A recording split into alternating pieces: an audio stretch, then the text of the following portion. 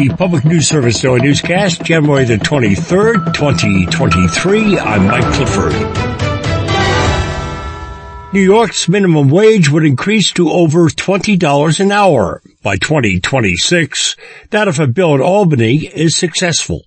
Known as Raise Up NY, it would raise the minimum wage over the next 3 years and index it each year after that to match inflation. That would increase wages for almost 3 million workers, or about a third of the state's workforce by 2024. Some opponents feel a higher minimum wage would discourage people from seeking better jobs, but State Senator Jessica Ramos, who's spearheading the legislation in the Senate, says some people don't have a choice. She feels the perception of minimum wage workers isn't entirely true. Everybody seems to think that it still is true that fast food workers are kids working after school. But we know that a lot of these workers are actually the main breadwinners in their family. They are even older people who should be on the path to retirement. The Economic Policy Institute says more than half of workers who'd be affected by this legislation are parents. Some companies are voicing concerns that higher labor costs would hurt their bottom line. But Ramos feels it's wrong for the state to build its post-pandemic economic recovery on the backs of low-wage workers while inflation is at an all-time high.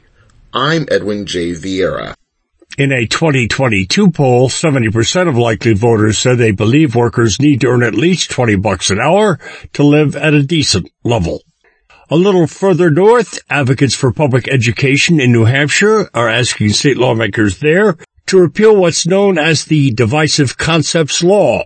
The law restricts educators from teaching that one class of people is inherently racist or oppressive, and it is enforced by citizens who can report teachers for potential violations, possibly costing them their jobs. Sarah Robinson of the group Granite State Progress says the law has had a chilling effect in classrooms across the state. It's just because there's no way of knowing if what you're talking about applies to the law or not, folks will just not talk about it. Supporters of the law say it stops teachers from creating lessons that pit one race or gender against another. But educators say the law is so vague that it prevents rational classroom discussions about American history and the challenges the country faces today. I'm Catherine Carley reporting.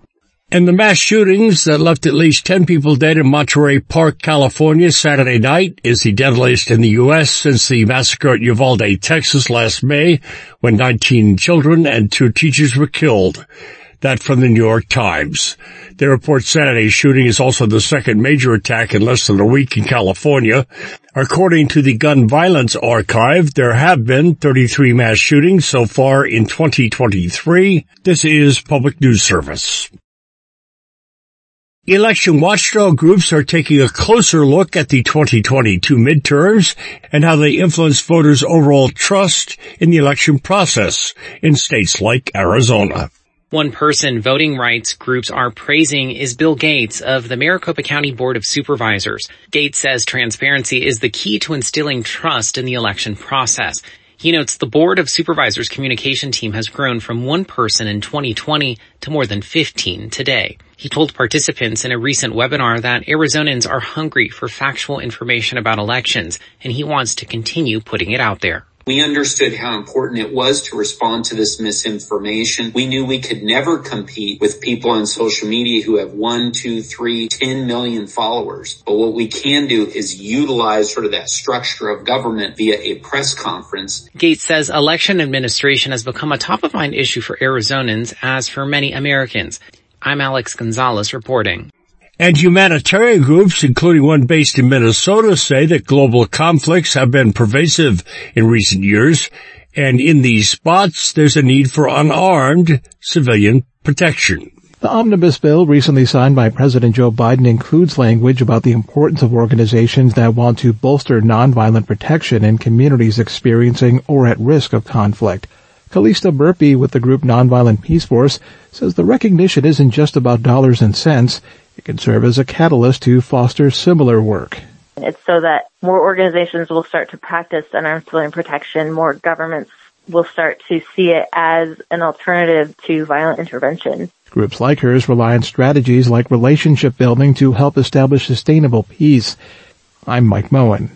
Finally, our Eric Teodoff lets us know undocumented workers in Washington state don't have access to unemployment insurance, but some state lawmakers aim to fix that this session. The bill proposed in the House and Senate would create a wage replacement program for undocumented Washingtonians who lose their jobs. The Washington Immigrant Solidarity Network's Sasha Wasserstrom says immigrants are a vital part of the state's economy and calls this measure long overdue. We are hoping for this legislation to pass in order for undocumented workers to finally get what is due to them, which is having that security that if they lose their jobs to no fault of their own, that they can have the same security that any other resident has of Washington state. Wasserstrom says undocumented workers pay the taxes that support unemployment benefits, but aren't eligible for them. Data from 2019 found households headed by undocumented immigrants paid $371 million in state and local taxes. This is Mike Clifford. Thank you for starting a week with Public News Service, member and listener supported, heard on interesting radio stations, your favorite podcast platform, and find our trust indicators at publicnewsservice.org.